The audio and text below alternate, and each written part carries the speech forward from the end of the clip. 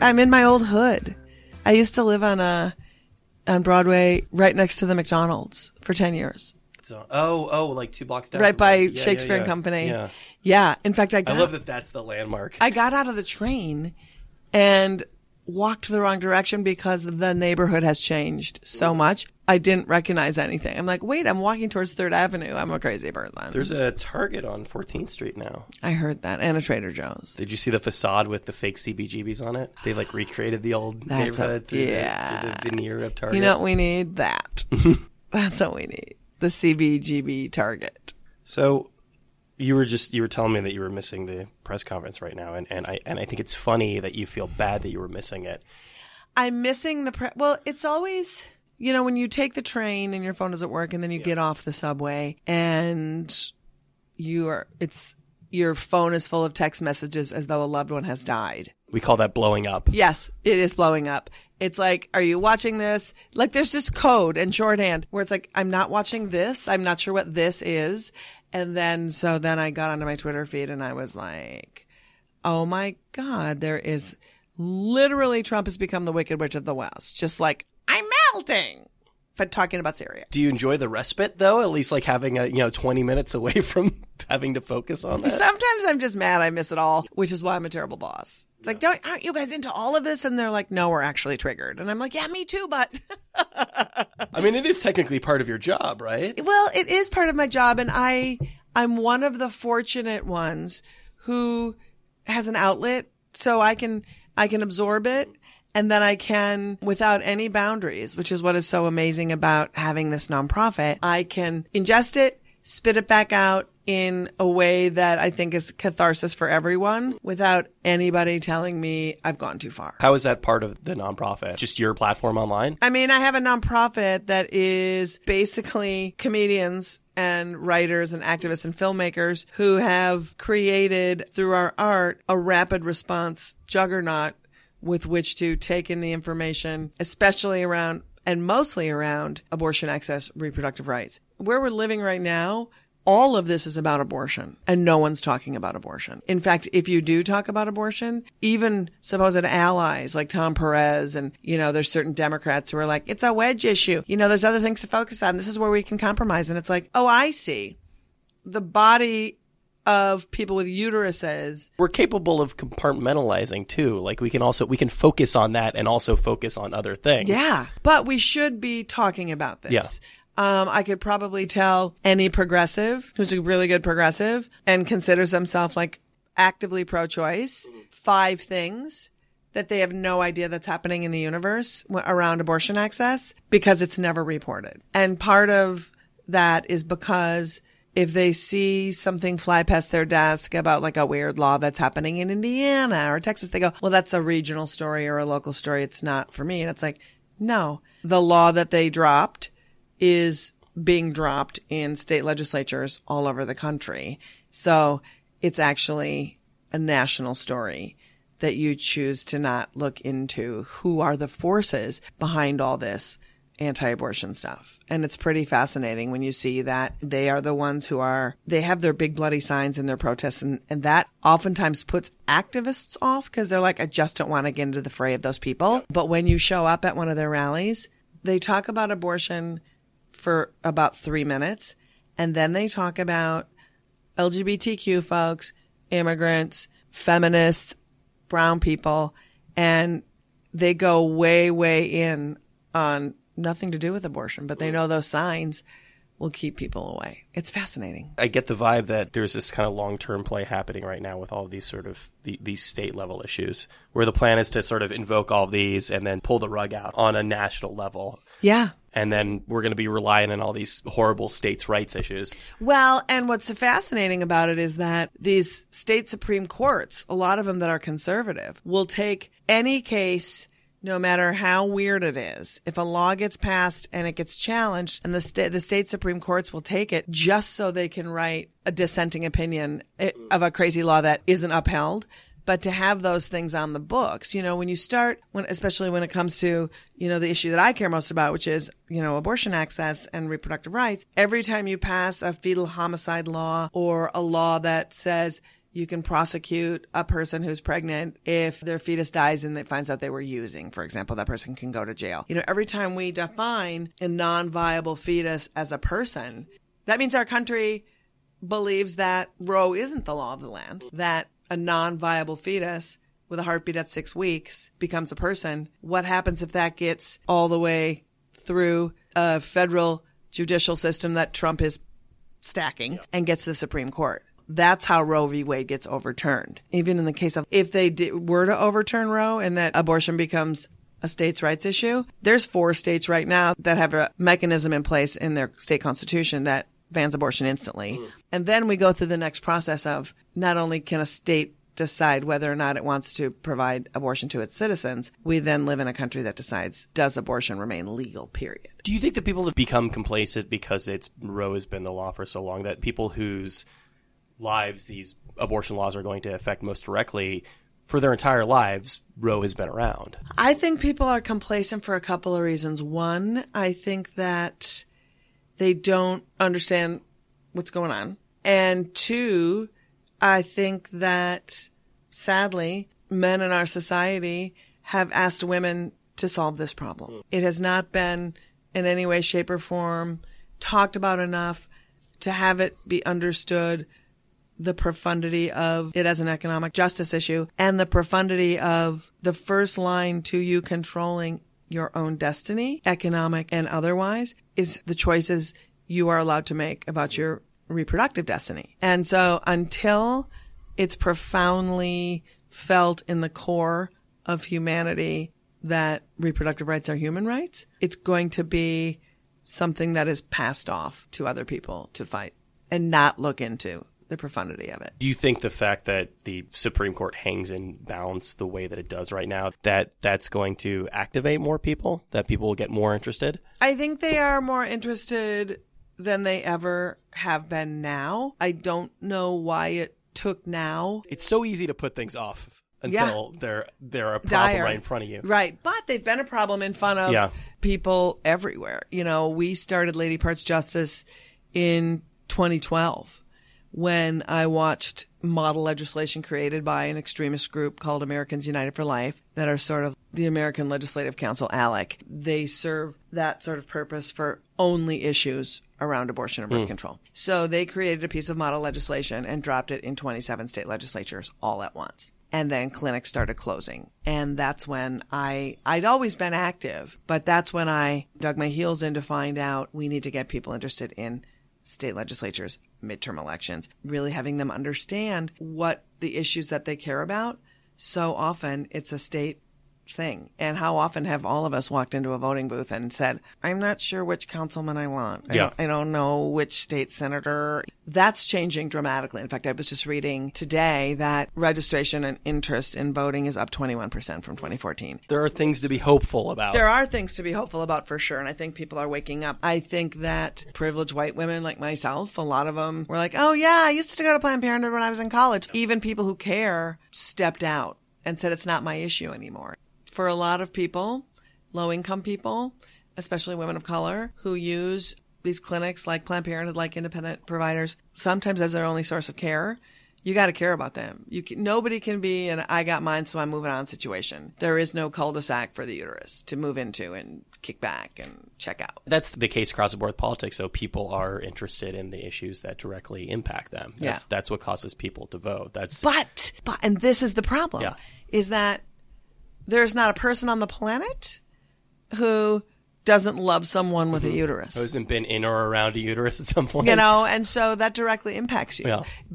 Laws that decide to govern the sovereignty of another person's body affects you. And so for people to, it kind of goes back to what I was saying before, for people to not understand that, I think that's why we're here, because it's just, let's talk about something else. I think everyone would love to talk about something else. But the fear of forced parenthood or the fear of being somebody who might not make a lot of money and might want to have a kid and who's looking for help, to raise a family, when that rug is pulled out from under you, we don't honor families. When people say, oh, all these people care about is the fetus, they don't even care about the fetus, because when that fetus is born, you have cut programs for that fetus to have a life that if the parents or the mother or the person having the child needs some help. If you can look at images of children in cages and not be taken aback by it, that's a pretty good sign that you've kind of given up once the baby has exited the body. Yeah, and what's crazy is, we do this massive tour every summer where we travel around the country. We do comedy and music shows. Yeah. And then we have a talk back with providers and activists in small towns. And we're not going to San Francisco and Seattle. We're going to Charleston, West Virginia, and Little Rock and Jackson and Detroit and Wichita. Like, we're going in and we're growing the activist bases with our audience. They sign up and then they help the local clinic and the activists with legislation and help them raise morale. And they do some TLC with the workers and sign up to be clinic workers and stuff. And at every stop of the way, we went to 14 clinics this summer. Every stop of the way, when I asked the protesters outside of the clinics, I was like, why is it that you're not in Texas? And they say, it's not my issue. And for me, that's like, wow. When you're coming into their neighborhood and talking about these issues, is there some pushback from the community? The haters are going to always say, why are you here? But our purpose isn't to go in and talk to the community about how they should deal with abortion or what they should do. Our role is, hey, you want to know what?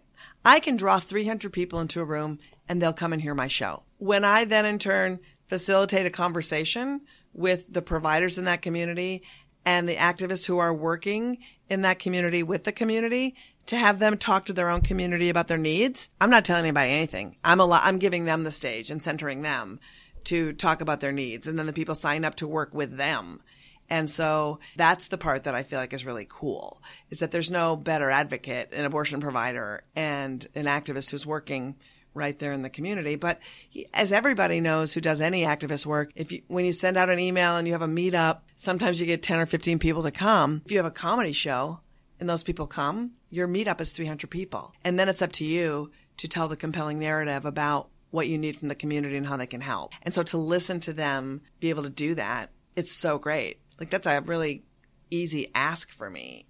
And for a lot of performers who are like, I'm so busy. If somebody would just orchestrate a situation where I can fly in, do a show, and fly out and know that that's going to make a difference, I would do that. And I was like, that's why I started this whole thing. Because I was like, hey, I can be that person.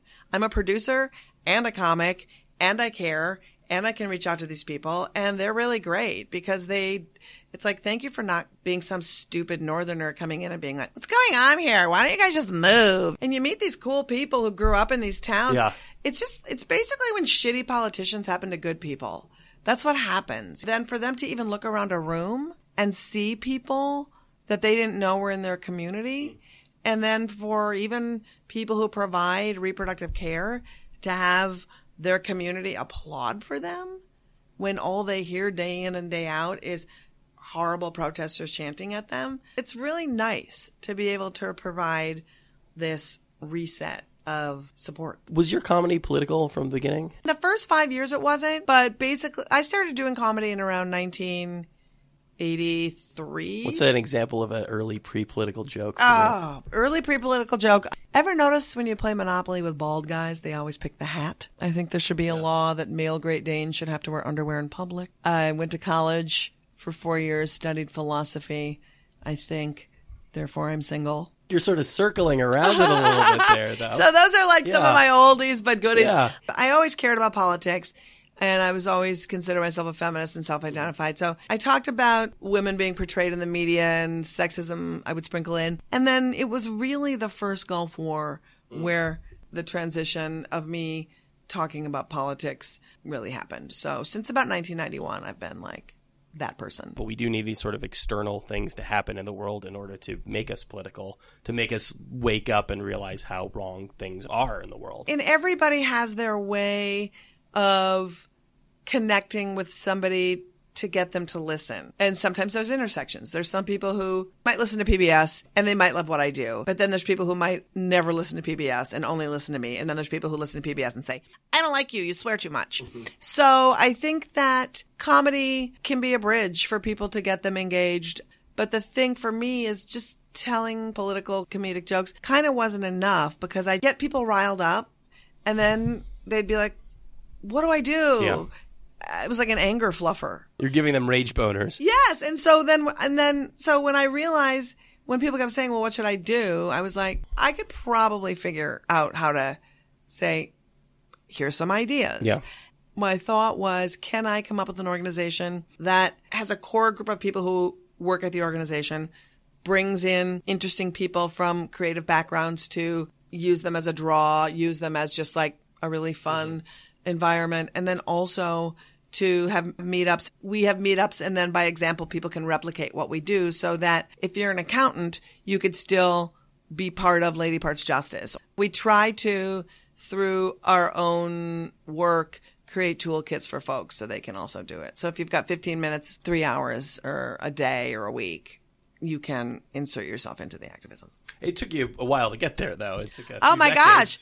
It took me, I mean, because you're just trying to pay your bills and do your life, and also figure out where it is you want to be. I think oftentimes things find you. And I know, I mean, I started this, I had a piece of downtime where I was off of a show. I did this kooky MSNBC show with Connie Chung and Maury Povich.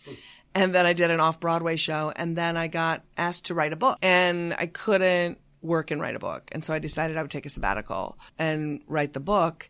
And then that's when all these laws started happening. And that's when I was like, what am I going to do after the book?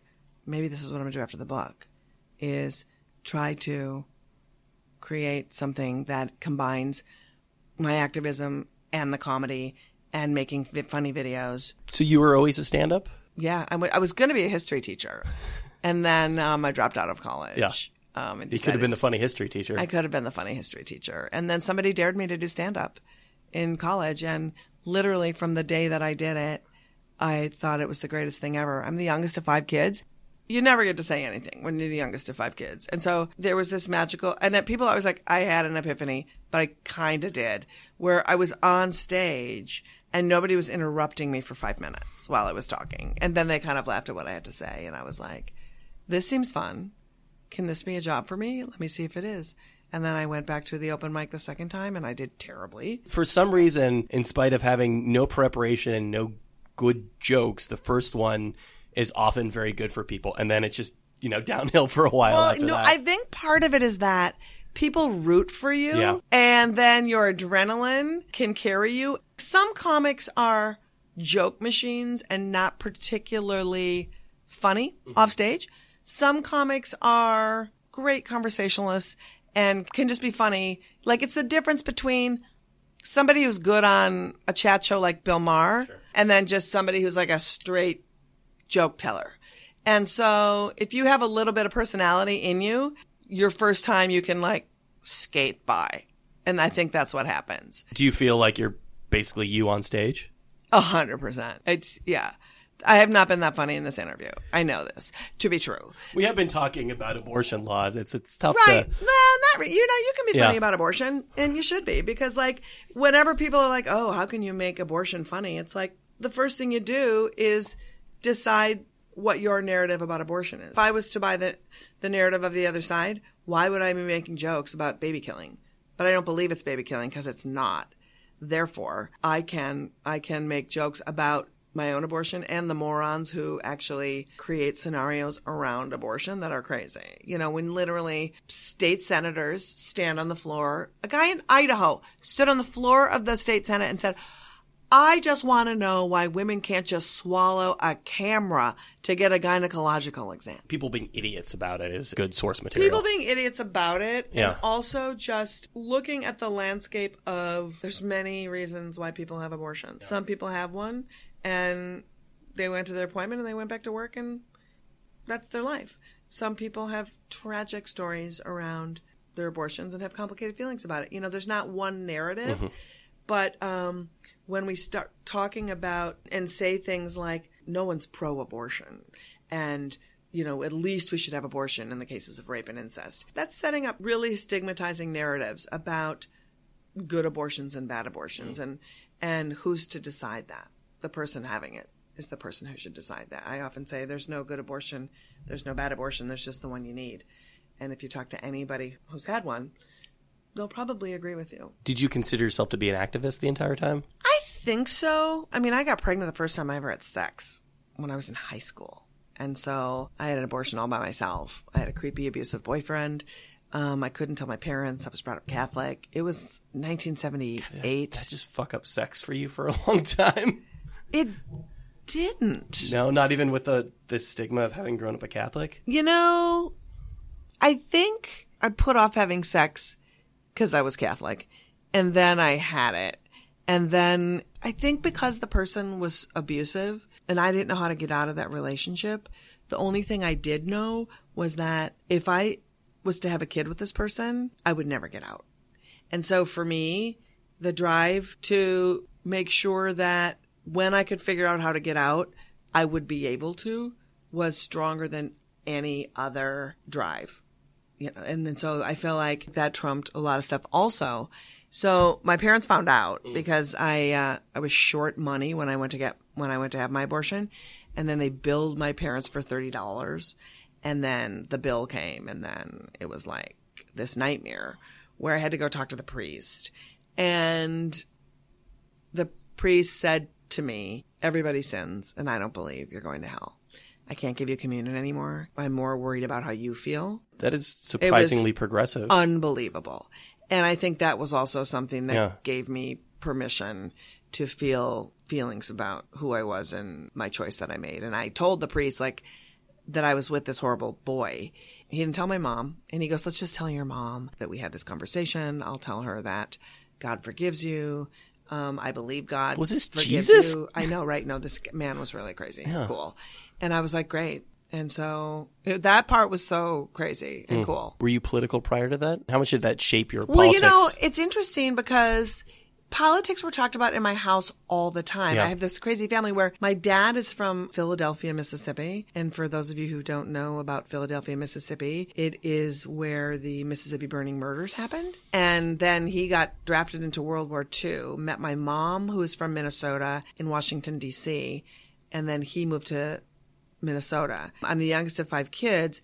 My siblings were like protesting the Vietnam War, and my parents were Goldwater conservatives and Reagan conservatives. So there was always conversations around my dinner table. My dad loved Nixon, loved Reagan. But you're not the only kid who turned out to be a lefty. No. I have 3 lefties, 1 Obama Democrat, and my brother. He's sort of a Bloomberg independent. Okay. And he's also the mayor of Bloomington, Minnesota, which is hilarious because when I go on MSNBC or I'm shooting my mouth off someplace, he'll text me and be like, "My inbox is full of people calling you the C word. Do I need to open my email or can you just tell me what you said?" And I'm like, "Here's what I said." And he's like, "Oh, okay." Like, so he gets so much shit for my behavior. And it's sort of hilarious. How did the Goldwater conservative parents react to you becoming not only a comedian, but a lefty political comedian? They were so funny because my dad said to me one time that I raised you to have an opinion. I forgot to tell you it was supposed to be mine. And so I think, good line. Yeah, it was great. I think they were really proud. I mean, when we launched The Daily Show, they had a segment on it for the first year. My parents did, where they would give Final Jeopardy. One would give the answer and then one would give the question.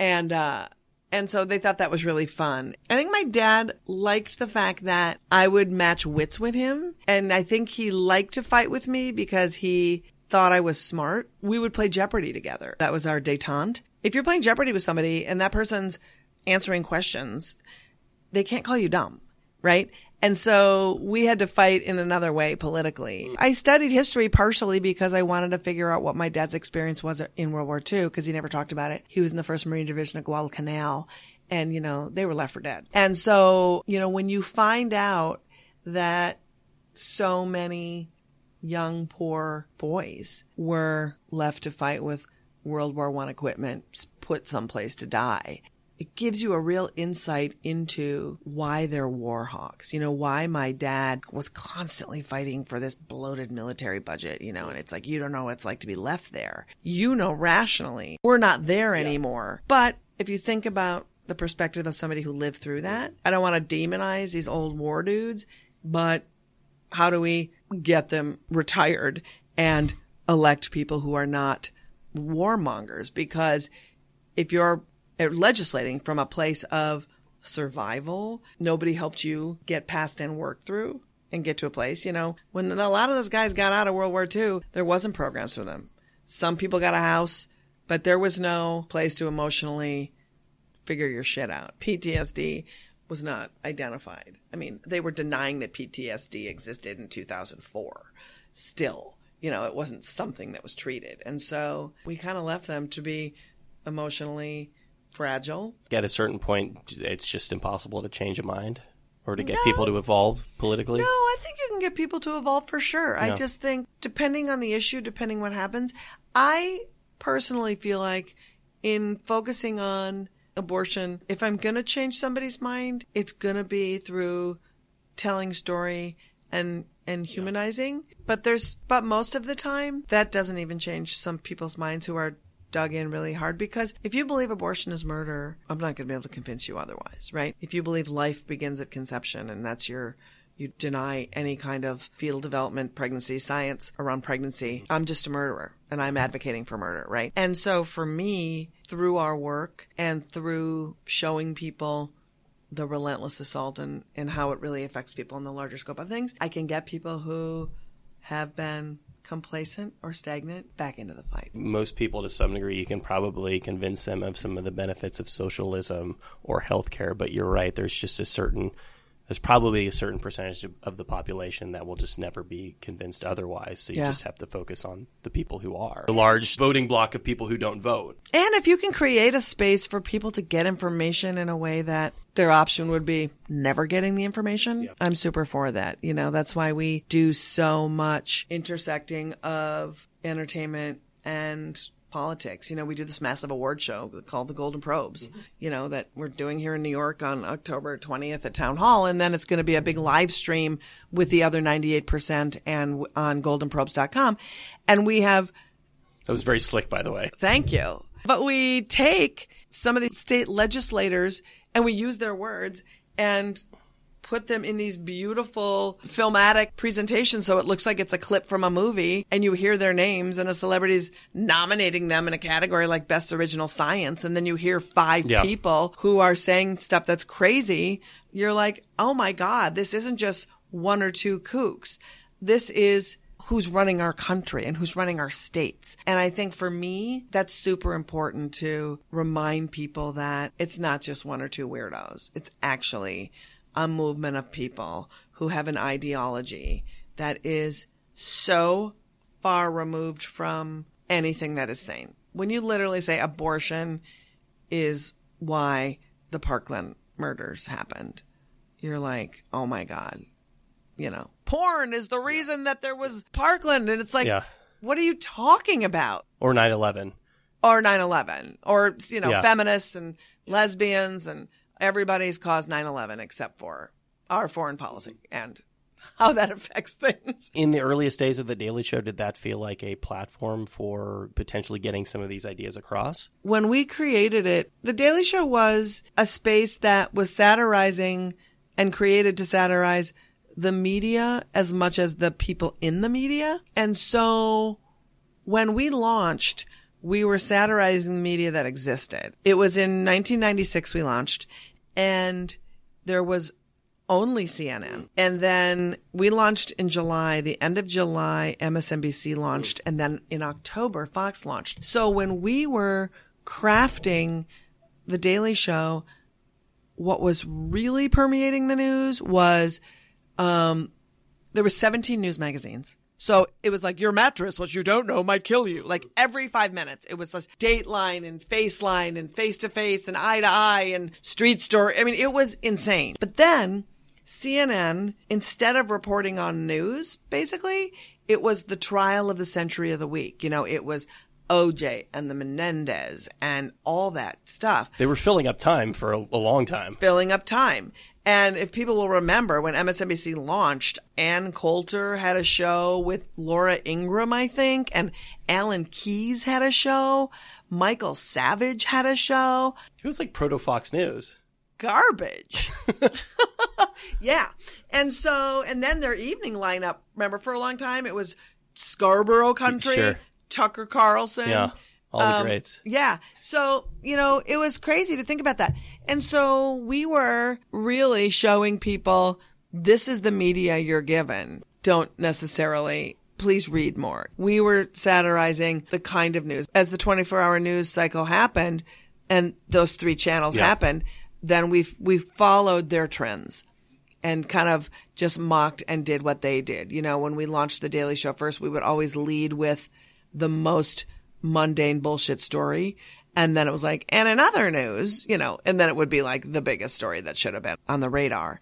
I'm trying to remember where Comedy Central was at around like 96. I mean, did it feel like lower stakes at the time? Were you able to play around with the format? The format, we launched with the format. The only thing that was different, we launched without an audience because we thought that the audience at home should decide when it was funny. But the show was so subtle that we were like, no, we need an audience. That lasted a week. And I was the one that pushed for no audience. And after a week, I was like, audience. We're getting an audience. Like, I don't know what I was thinking. I was having some kind of... I get that impulse. It's that sort of like soundtracks are really cheesy. And there's not an audience in the news. Yeah. So my thought was, if we're going to be doing a satire of the news and doing field packages, and we want to make sure that people aren't like, it's just basically 22 minutes of Weekend Update, then we really need to make sure it's not. And then it was like, we're not like Weekend Update at all. We have footage. Weekend Update didn't even start using footage until recent-ish time. They had an audience. So we're like, we have to have an audience, people laughing and stuff. And so, it was South Park launched shortly after we did. What made you move on from there? A couple things. I think it was a comedy channel first and foremost.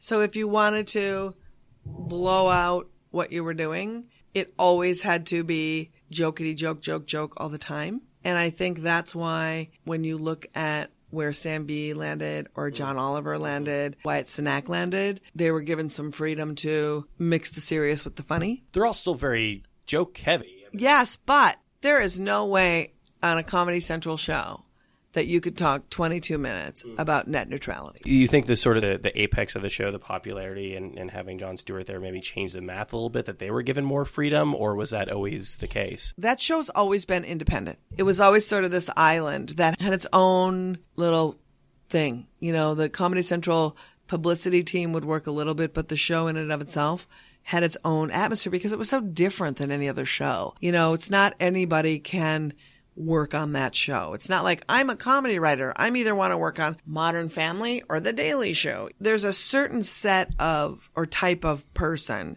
that wants to write for TV, and if it's political satire, you have to just ingest it as your life. Like that's what you do. You wake up every day and you look at the news, right? And if you take the train and you miss a Trump press conference, you're bummed out. You are bummed out. So that's just kind of organically within your skin. What makes those shows great is when you hire people who for years have just been that person and then they're a good comedy writer. They don't have to research every single thing to make a piece happen. It's like, let's compare how many times this person has gone back and forth on an issue. And if you hire the right person, they know 4 to 6 off the top of their head. Then you research the other 3. But you can start writing it and get it out faster because somebody is an encyclopedia, a news junkie. Then they know how to write funny stuff. Then they know how to write funny stuff for that particular show. It's a really hard fit sometimes. It's that Venn diagram right in the center. And it doesn't mean that there's not a jillion funny people in the world, but that narrow scope of somebody who can do that relentless grind every day and be able to take in, like you said, toxic information every day and then spew it back out. I mean, speaking of relentless grind, I assume that your Air America years must have been really tough from that standpoint. I mean, not only are we talking during Bush, but you really just did have to live and breathe that 24 hours. Daily Show was like that. Air America was. I was also the executive vice president of programming. And you were just filling up so much time. And I had a show for 3 hours a day. 3 hours, yeah. Whatever happened to that other woman? Who knows? Where is she now? That Maddow woman. I don't know. And that Chuck D. Who knows where he is? And I realized the thing that was, when you asked me why'd you leave The Daily Show, one of the other things was, you work those shows, you were literally working like 14-hour days, 14 to 16-hour days. After years of that, Like the one thing that had to go was my stand up. Like I couldn't do it. I couldn't write for myself. I couldn't perform. I just needed the energy to wake up every day and do it.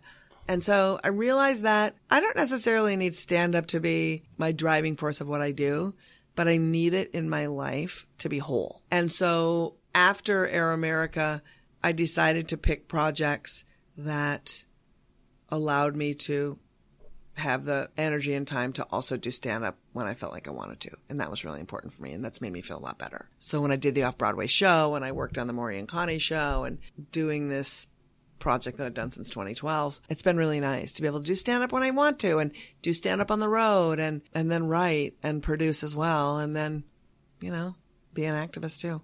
I'm sure that this is something that you've gone over in your head a lot during those days and since, but I mean, why are leftists, why are progressives not drawn to talk radio in the same way that conservatives are? There's been sort of studies about like how people function in the world, and conservatives are attracted to fear and liberals are attracted to hypocrisy through humor.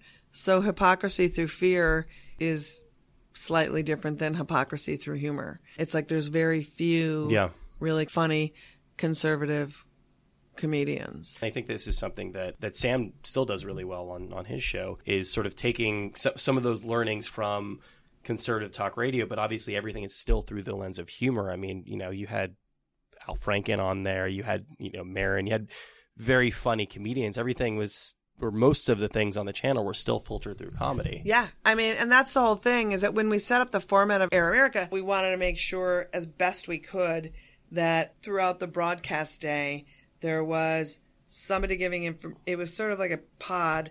It was Marc Maron and Mark Riley. And Mark Riley was the journalist and the broadcaster. Marc Maron was the comedian. And so it was almost, you could have call and response right on the show. You could talk about an issue.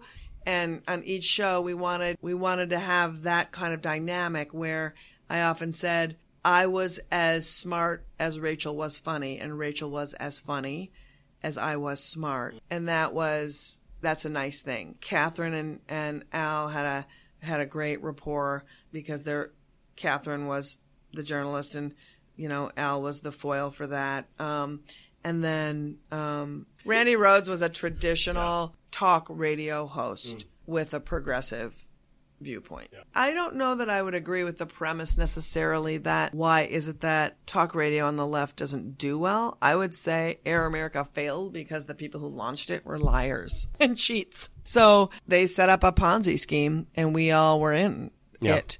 And so it was successful. I mean, you look at where Maron is, where Sam Cedar is, where Rachel Maddow is, where Chuck D is, you know, you're like, oh, look at all those people that went on to do things, and this is what really sent them into the ether. Do you have the ability to tune out from time to time? Mm-hmm. Yeah, I do.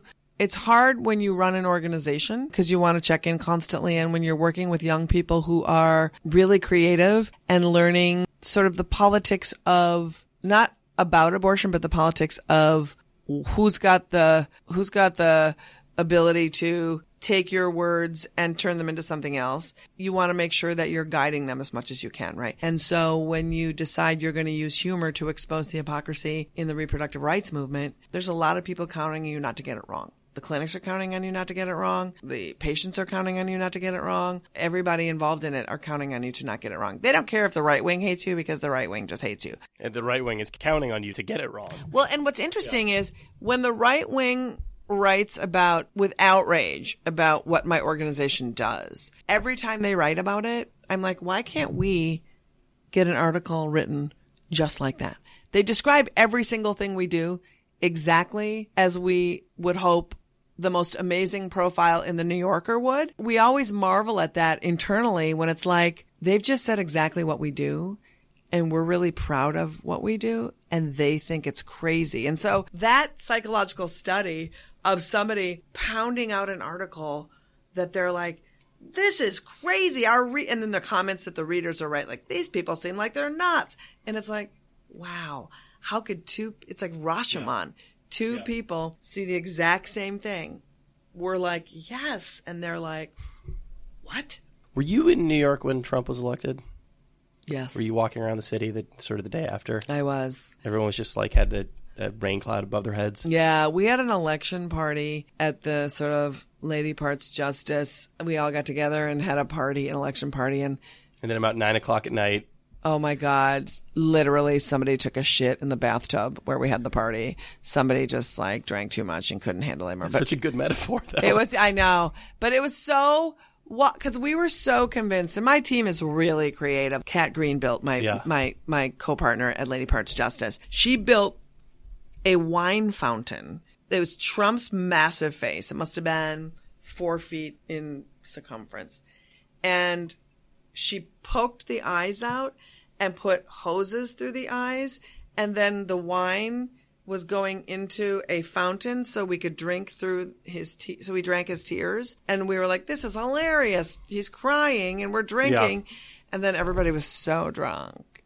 And I remember I was like, at like 7:30, I was like, it's fine. The other counties haven't reported yet. Don't be stupid. And then I was like, oh my God, how did this happen? You have to take a couple days off and rethink life. The thing for me was because I wasn't like sitting around and then motivated because Trump got elected. Yeah. Like that's how a lot of activism is happening right now. I was motivated in 2012. And so having an organization in place to respond and also, I mean, we had 600 people sign up to volunteer 2 days after the election. In the Women's March, we decided to stay in New York because I didn't really understand. I mean, I was glad that people went to D.C. It was incredible. But from our vantage point, the people who don't have money to travel to D.C., the people whose lives are going to be profoundly affected by what is happening, needed locally a place to go. What we did was we got a ballroom at a hotel right on the parade or the march route in New York. And we asked 15 different nonprofits to table. And the only requirement we had was you could ask for money, but you had to have something at your table and a person at your table that was encouraging people to sign up and physically put themselves into an activist space. And then we had a conversation with a bunch of women of color about intersectional feminism and what it meant. And we had 20,000 people come through our activist fair. It meant that differently abled people had a place to come if they couldn't march. It meant that people didn't feel like I can't be part of it because I can't buy a bus ticket and go to Washington, D.C., but I can go to this place and have a cup of coffee for free and walk around this cool activist fair and then march. And then, as we all know, there was like a bazillion people marching everywhere. But we had 6,500 people march with us under our banner when we, before the election, had maybe 5,000 people on our mailing list. We had 6,500 people just in New York marching with us. It was crazy. When something like that happens, when the worst person in the world is elected to be the president.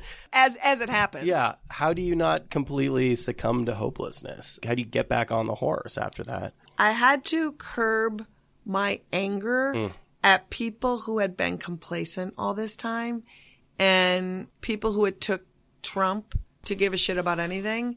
And I had to find a place to put that away and then embrace people who took you this long, but here you are. Yeah. Let's do it, right?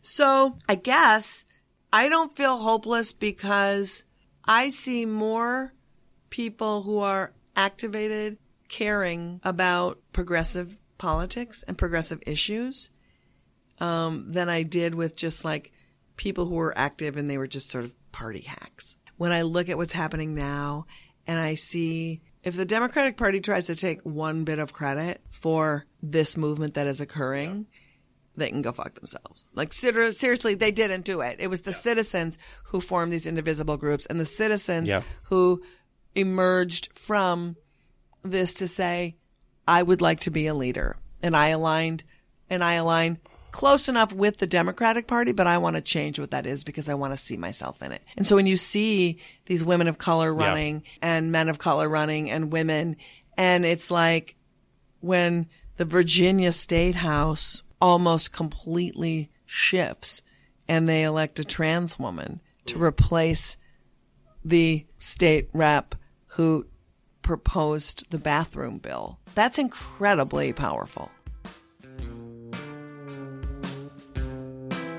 There you go. That was Liz Winstead returning to the show after about 4 years. Good catching up with her. Thanks to her for taking the time to do that. You can check out Lady Parts Justice at ladypartsjustice.com. She very smoothly and slyly added into the conversation there. The Golden Probes are coming up as well. Those will be happening Saturday, October 20th at Town Hall in New York City and going online on the 28th. You can check that out at goldenprobes.com. Thanks to Liz. Thanks to Kat and the Reverend Jen for helping set up that conversation. Thanks to you guys, as always, for listening to the show. If you like the program, there are a number of ways to support us. You can rate and review us on iTunes or Google Podcasts or Spotify. We are now on Spotify as of this week, or wherever you happen to get your podcasts. Like us on Facebook. If you've got any feedback, it's rlcast@gmail.com. Follow us on Tumblr. That's rlcast.tumblr.com. That is the first and best place to get all of your RIYL-related information. And I think that's about it for this week, so stick around because we will be back just about this time next week with another episode